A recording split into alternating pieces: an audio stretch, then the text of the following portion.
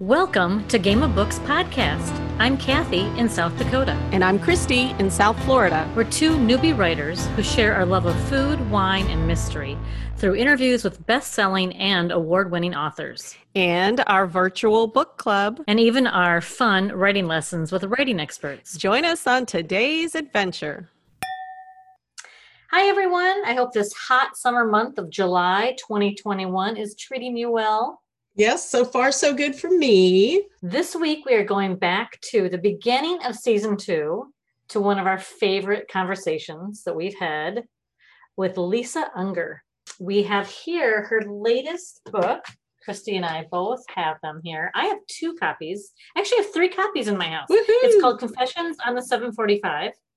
And I have my own copy, and Lisa was kind enough to send us each a copy and one for a giveaway. But since I already have one, we're going to be able to give away 2, Christy. Two. So July book giveaway is 2 lucky winners. Yeah, it's going to be great.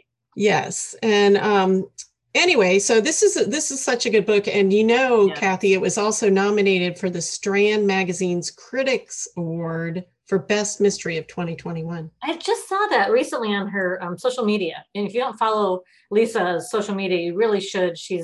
She's always interviewing, always talking to other writers, and shares it on her Facebook page. During the pandemic, I don't know if she's still doing it. She's was doing a chat conversation with other authors called 3 Good Things. It was just this really positive, upbeat. I know she was great when we talked to her. It was like she's a smart woman, I feel. She is, and she's really genuine and giving. Yeah. I mean, she's a fantastic author, but a fantastic human as well. Right. So also another accolade for Confessions on the 745. If you're watching us on YouTube, look at that great cover. Isn't that creepy? I know. So good. Matches the book. But this was just chosen as, not just, maybe a few months ago, as one of Booklist's top 10 crime fiction of the year. So that's not too shabby. Yep. So this book is all the rage, and you're going to want to go out and get a copy. So we'll put a link on our website where you can just order it now that it's in paperback too. Yeah. Well, we hope you enjoyed this redux of our Quirks in Conversation with Lisa Unger. Welcome to the Game of Books podcast, Quirks in Conversation. We are so excited to be talking with best-selling author Lisa Unger. She is a New York Times and internationally best-selling author of 17 novels, with millions of readers worldwide and novels published in 26 languages. Lisa Unger is widely regarded as a master of suspense. In 2019, she received 2 Edgar Award nominations, an honor held by only a few writers, including Ruth Rendell and Agatha Christie. Unger's critically acclaimed books have been voted Best of the Year or Top Picks by The Today Show, Good Morning America, Entertainment Weekly, Amazon, IndieBound, and many others. Her writing has appeared in the New York Times, Wall Street Journal, NPR, and Travel and Leisure. And she lives on the west coast of Florida with her family, which is not too far from me. Lisa, we're so happy you're available to talk with us today. Oh, I'm thrilled to be here. Thanks so much for having me on. Absolutely. Before we get started with our conversation, though, Kathy, why don't you tell everyone what wine we're drinking today? Oh, I'd be happy to. We are going to each enjoy a glass of Louis M. Martini Cabernet Sauvignon from Sonoma County. I'm going to have a sip now. I'll read you Can the I have description. A sip now? Okay. Yes, I think we all should. Yes. Yeah. That is the point of enjoying this together. Oh, it isn't. That's yummy. It is good. So this is, it's got a really interesting description. And I did mention that it's from Sonoma County for a reason. According to the website for Louis M. Martini, this Cabernet reflects the best of the warm, narrow, dry Creek Valley and the hot yet wind-cooled Alexander Valley. Nice. Together, these unique features, so apparently that's very specific to this area. And together, these unique features create a balanced Cabernet Sauvignon with concentrated notes of, are you ready? Mm-hmm. Dark fruit, black tea, and cocoa. Oh, The full, yeah. So the cocoa is interesting. And it's Yeah. supposed to lead to a supple and persistent finish, which I don't really know what that means. But anyway, let's enjoy and see what we think. Well, I think it's really good. I think this is tasty. And Lisa, you chose the wine, so I did. Do you have any interesting stories surrounding this choice, or can you? I don't. I don't have I just anything like it. interesting to say about it at all. Oh, Except that, no. I mean, I don't really know that much about wine. I'm not, I've only recently started to enjoy it. Mm-hmm. And but I really find that the Cabernet Sauvignon to be kind of my favorite because it's very big. It's fruity and kind of round and just bold in a way that other wines aren't. So I have a couple of favorites. There's this one, and then also I like a Caymus and also a Clos Pegase. And that's just kind of, as a wine drinker, it's purely about, what tastes good to me. Right. Yeah. And, in that moment. and for us, it's also, this is good because this is under $20, which is what we kind of try to, do. So it's a great Exactly. wine to have on hand and everything. Yeah, and with It those is other really very nice. expensive wines, I don't think that they're, I think that this really holds its own with those other more expensive wines. Yeah, I think But it's I think delicious. it really is good. Yes. yeah. Well, good choice. Thank you, Lisa. Well, good. I'm glad. Thank you. Okay, so now that we have our wine in hand, I'm going to ease into some questions. Okay. So you actually one question that came up on our last week's podcast, we were wondering, since you're this international bestseller and your book is in a lot of different languages, books are in a lot of different languages, do you have copies of all those books in all those different languages? I do. I do have. I mean, you definitely get. You definitely get. 5 or 10 copies for every foreign edition. Oh, cool.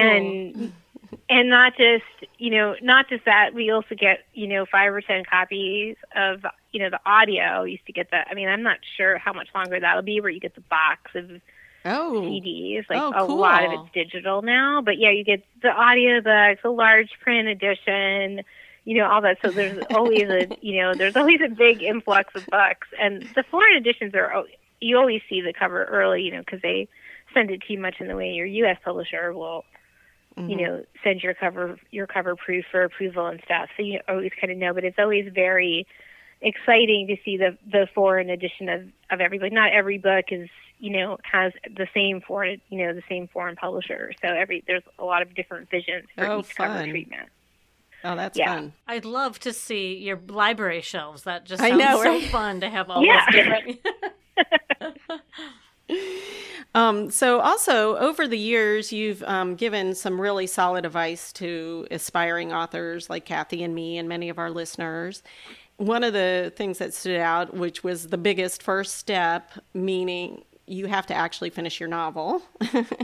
Yeah. And we know you've finished and published at least 17 novels. So it appears you have that down. And so we're kind of curious, do you have like a strict writing schedule, like a time of day or so many words or hours? Or can you just tell us a little bit about your process in getting that novel written? Yeah, absolutely.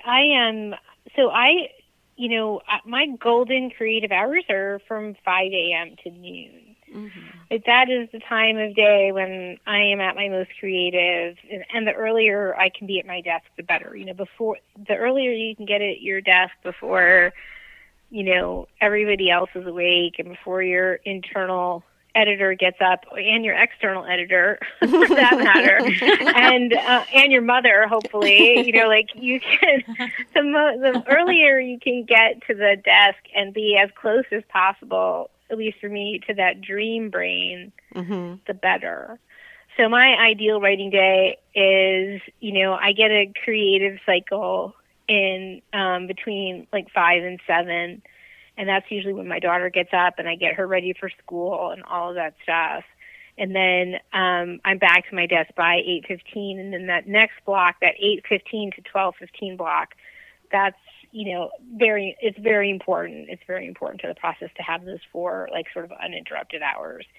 And then, I'll probably break and, around that time and eat and exercise and then try to get one more creative cycle in before my daughter gets home from school.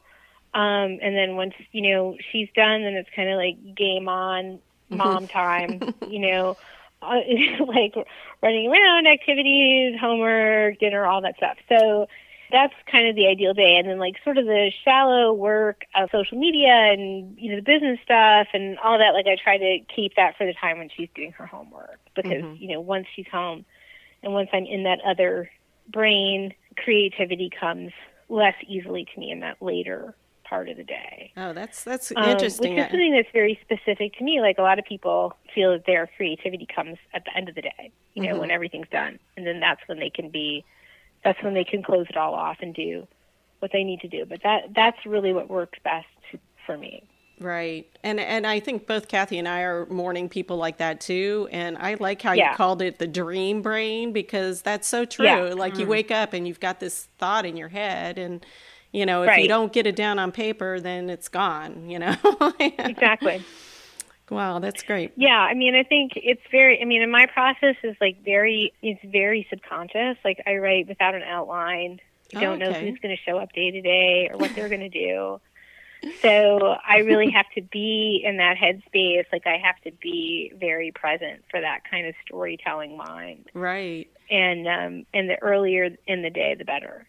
Well, that kind of leads to the other question that I had for you, which was we talked about last week also that developing characters, and you write such richly developed characters. And so, we were wondering, now you're saying that maybe you don't, but we thought, well, maybe you write a detailed history and physical description of the character before you even start writing, or... No, nothing like that. So a long time ago, I stopped thinking of characters as people that I create and started thinking of them as people that I meet. And even though that's, of course, not the truth of it, that is how I experience it. Mm-hmm. So I get to know my characters on the page much in the same way that my readers will later get to know them, sort of layer by layer. Interesting. And I've sort of, everything about the book flows from those characters. All plot flows from those characters. So for me, like there could be like a moment, there's always a germ, right, for the story. It might be something that I read. It might be a news story. It might be a line of poetry. So it could be anything, really. And then whatever that is, so in the case of The Stranger Inside, for me, it was something that I read a long time ago while researching another novel. I read a book called The Inner World of Trauma by Dr. Daniel Kalshad. And in that, he talked about, he talked about mental illness in a way that I had not heard before. So in the case of extreme childhood trauma, the psyche can split. It's not like split personality disorder in the way that we know it, like in fiction, but it's where the stronger aspects of the personality emerge to protect the weaker aspects of the personality.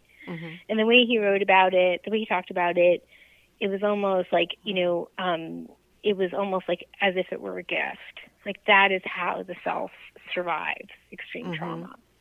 Well, that was so interesting how you did it in the book too.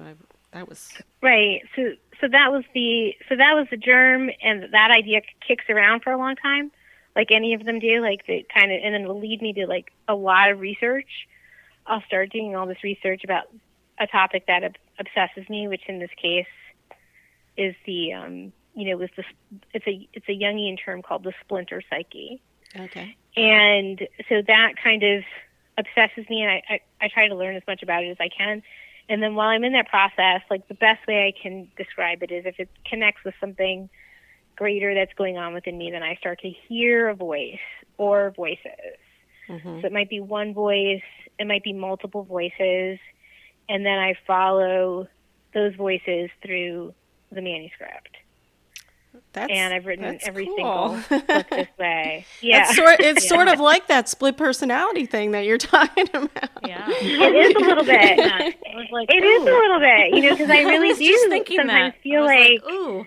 the person who sits down to write is not the same person who gets up and, packs a lunch for my daughter and takes her to school and is sitting on a car line later. Like, in a lot of ways, I feel like it's not the same brain. Mm-hmm. Mm-hmm. And, that, and truly I've always been this way. Like, I don't remember a time in my life before I considered myself a writer.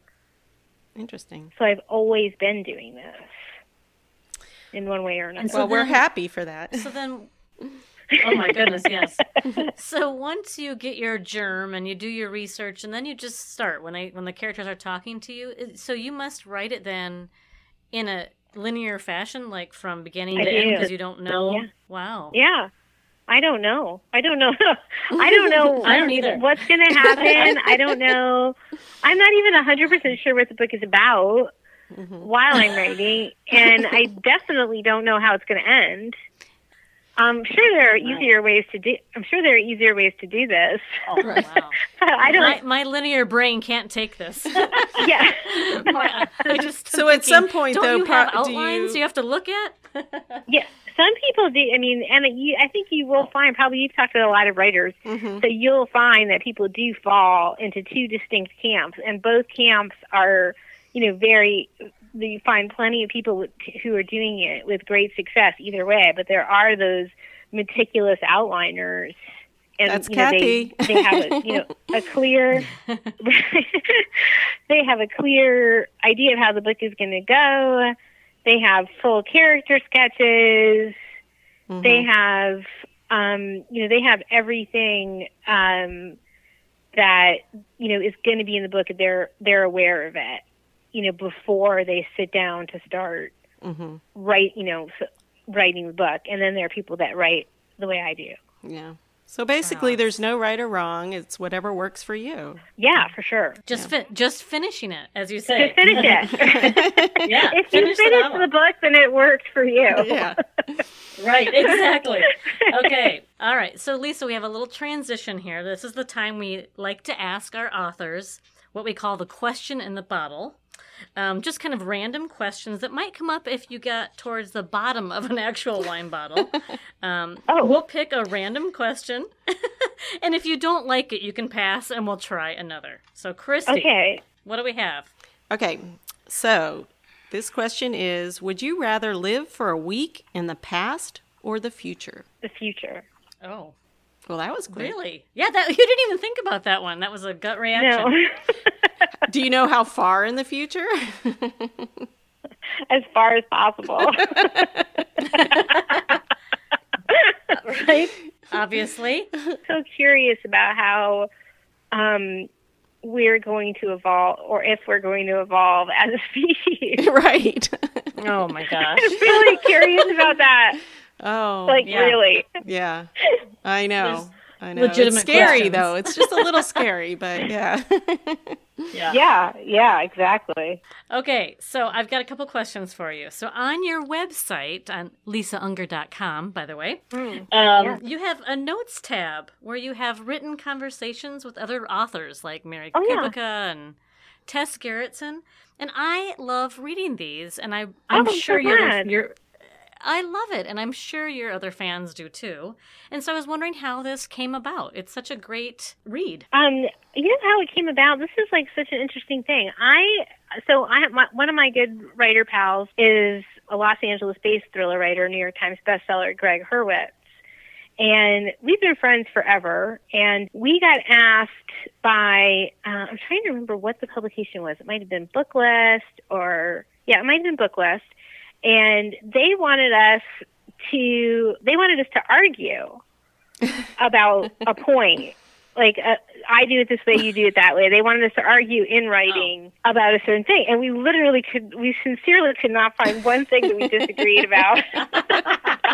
So that was a fail. Not in the process or personal or anything. So we were like, can we just interview each other? Can we just have can we just have a chat? And they were like, yeah, okay, fine. Boring. So I started doing that, and I just loved doing it with him because it was such a nice way for us to kind of hang out. We live in different parts of the country. We only see each other once a year or twice a year, if that. So it was kind of a nice thing to do. And so I just kind of thought, wow, how nice is this? I wonder if other people would want to do it with me. And so every once in a while, I ask somebody to do, I call it my pen pal series. Mm-hmm. Yeah. So basically I write something and then end with a question, and then the other author will, answer the question and then end with a question. And we kind of go back and forth a few times. And it's always different. It always turns into like such an interesting conversation. I feel like it could just kind of go on and on. I would usually kind of, check it after 4 or 5, back and forth, because they're long. They're pretty long. Mm-hmm. Yeah, they but are. it's just been such a nice way to connect with people and get to know them. I just find it fascinating. Yeah, just the thought occurred to me. You should really compile them into a book. Oh yeah, that's a great idea. Just as a separate. Little Kathy project. wants a commission. Yeah, sure. No. It was your idea. No. But I just love reading them. So I'm guessing that one of the perks then for you, or upsides of this writing world, is your relationships with other writers. I'm just guessing because, in addition to what you just said, Christy and I got to see you at Thriller Fest being interviewed by Karen Slaughter. Oh, were you there? Oh my God! Yes, I was the timer. I was the timer that didn't know what she was doing. I know. But my favorite thing was that Karen shows up with, was it unicorn headband or something? Yeah, it was unicorn horns. We wore them the entire time. Yeah, I actually forgot we were wearing them, even though I was looking at her and she was wearing it. It just sort of became normal after a while. It was great. That was awesome. Yeah, Karen and I have been we've been friends for a really long time, and she's just like one of my she's one of my besties, and that really is the case. I mean, I've been been writing for, I guess, 17 years now. I've been published for 17 years, and prior to that, I also worked in book publishing. So I kind of, it's definitely like my home industry. So over the years, those relationships evolve like any other relationship that you have. You become friends with your colleagues in any industry, I'm sure. Mm-hmm. And so that's, kind of how it's been for me. And I think, specifically like the thriller and mystery community is just such a nice community. I mean, we're very sort of genuinely kind of into each other and supportive of each other. And, we do a lot to help each other and, and spread the word about, other people's books and stuff. And we're, and that's a true, like, sort of organic thing. It's there's a genuine affection there. So I really love that about our community. And it's definitely, I've really noticed it too. Kathy and I have, because, we met at a conference, but then, all this, whenever we interview somebody or we just meet somebody at a conference, everybody's so giving, it's really nice. Yeah. And I wondered if it was, like you say, it is, I mean, it's a really nice, warm community. And I wondered if it had something to do with the fact that, we're all doing a solitary task. And then when you get together, I don't know. Yeah, but I hear other writing communities are not as warm. Oh, really? Really? It's something specific to the mystery thriller community, because I hear, like, a lot of people who come into the community from other areas are like, I can't believe how nice you guys are to each other. Oh, it's because we're taking killing all our demons out by killing people. Yeah, we're killing people all the time on paper. We're exercising all our demons onto the page. Yes, so we don't exactly. have any. We don't have anything left. That's so only true. good things left for your friends. Okay, that's awesome. Okay, so I did my research and I have run across you saying in a couple different interviews that you live for the blank page. Oh, I do. And I thought that was such a beautifully optimistic view of writing that you don't hear very often. Tell us about that. Yeah, I do. I do live for the blank page. I mean, I have to say, it's the most exciting thing. It's a portal. Mm-hmm. It's a portal to everything. You know, when the page is blank and you're present for, you know, what can be, then there's just a tremendous joy and excitement that I experience. You know, in fact, I teach a class on creativity, and I've done it a couple times with kids. You know, I've gone into my daughter's school, and we've gone into a couple other schools. Oh, neat. And the only thing I bring for this class is a piece of paper and a pencil. Mm-hmm. And I give everybody one of these things, and I tell them that this is everything. Every painting, every drawing, every line of poetry, every song, every film script, every novel, every single thing, every scientific theorem, every idea, everything can be accomplished with these two things. Oh man, you're giving me goosebumps over here. Literally. Yeah.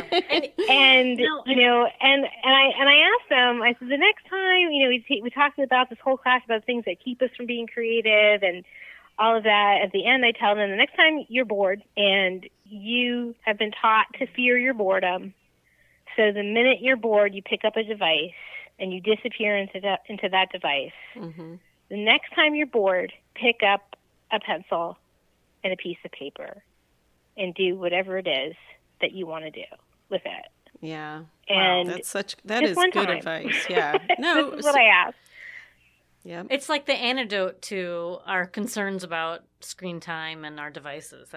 That is really, it is such an optimistic, lovely way to look at things, as opposed to the whole, you know, the blank page, you know, you rip open your veins and bleed on the paper. You know, it's just such a horrible I don't way get to think that at about all. it. Like when people say that, I just want to laugh. I'm like, that's ridiculous. Yeah. And then I wonder, why are you spending your time doing it if that's how you feel about it? Like, that sounds horrible. Exactly. I just think, what a blessing, you know. Yeah. What a joy to be able to create a world. Mm-hmm. You know, like what a wonderful thing. I mean, I never wanted to do anything else. I never wanted to be anything else. So I feel a tremendous amount of gratitude that I am able to make my living doing what I love. I mean, that's huge. It is amazing. It's an amazing gift. And we had talked to Hank Philippi Ryan a few weeks ago, and she said the same thing, how thankful. Oh, yeah. Yeah, she's lovely. She's wonderful, right? too. And you know, she said the same thing about what a lovely gift it is to be able to be doing what she's doing. And I just thought, I love that. That just, I'm drawn to that, right? Instead of the whole blood. Although we do all handle blood plenty, but, you know. I mean, it's like, you know, it's like anything else that you do that you care about. You know, obviously the act of, you know, it's hard to get published. Mm-hmm. It's hard, you know, the act of writing a novel is, you know, it's a relationship, it's a commitment, you know. It's difficult to get published. It's even harder to succeed once you are published.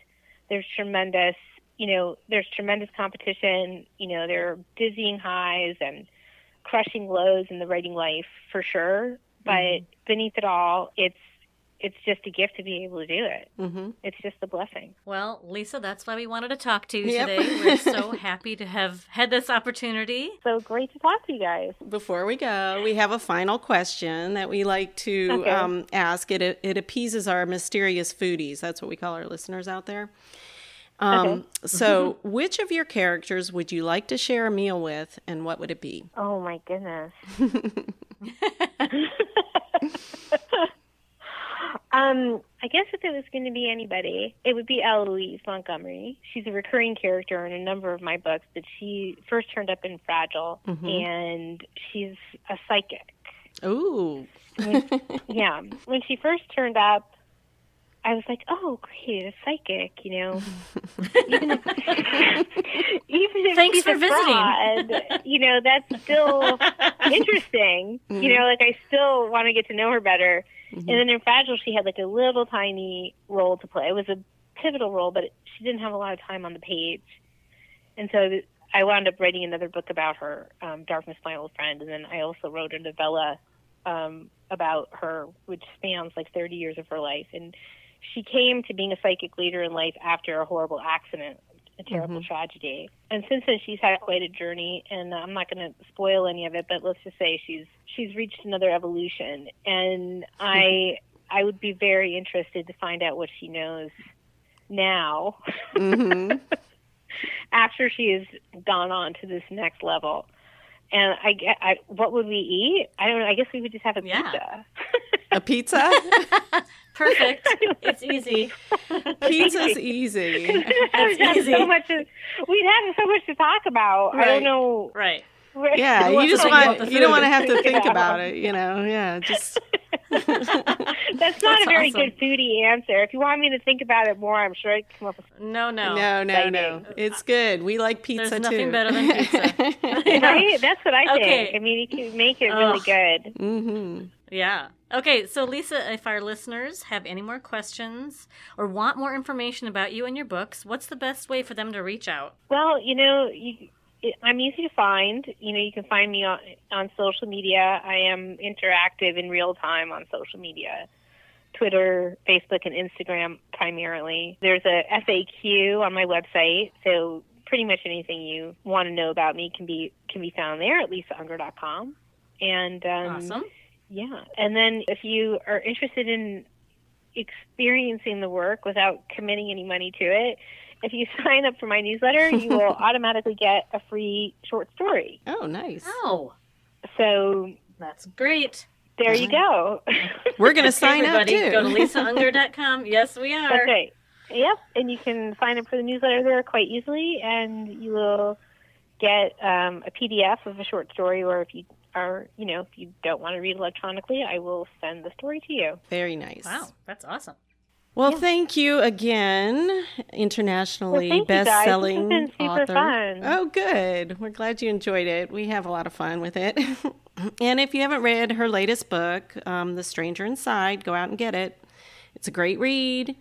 And you can listen to our last episode for book club ideas to go along with it. So have fun with that. Guess what? It's time to say cheers. Cheers. Cheers. Thanks for joining us on today's adventure. Subscribe to our podcast on our website, gameofbookspodcast.com, or wherever you listen to podcasts. And if you liked what you heard, you can give us a 5-star rating or review. You can also subscribe on YouTube, where you can watch and listen. On gameofbookspodcast.com, you can find all the information about what we talked about on this episode. And you can sign up for our newsletter or enter our fun contests and giveaways. We also post our stories and links on Instagram, Facebook, and Twitter. Hope to see you there. I can guarantee you we had fun today. And we hope you did too. Cheers.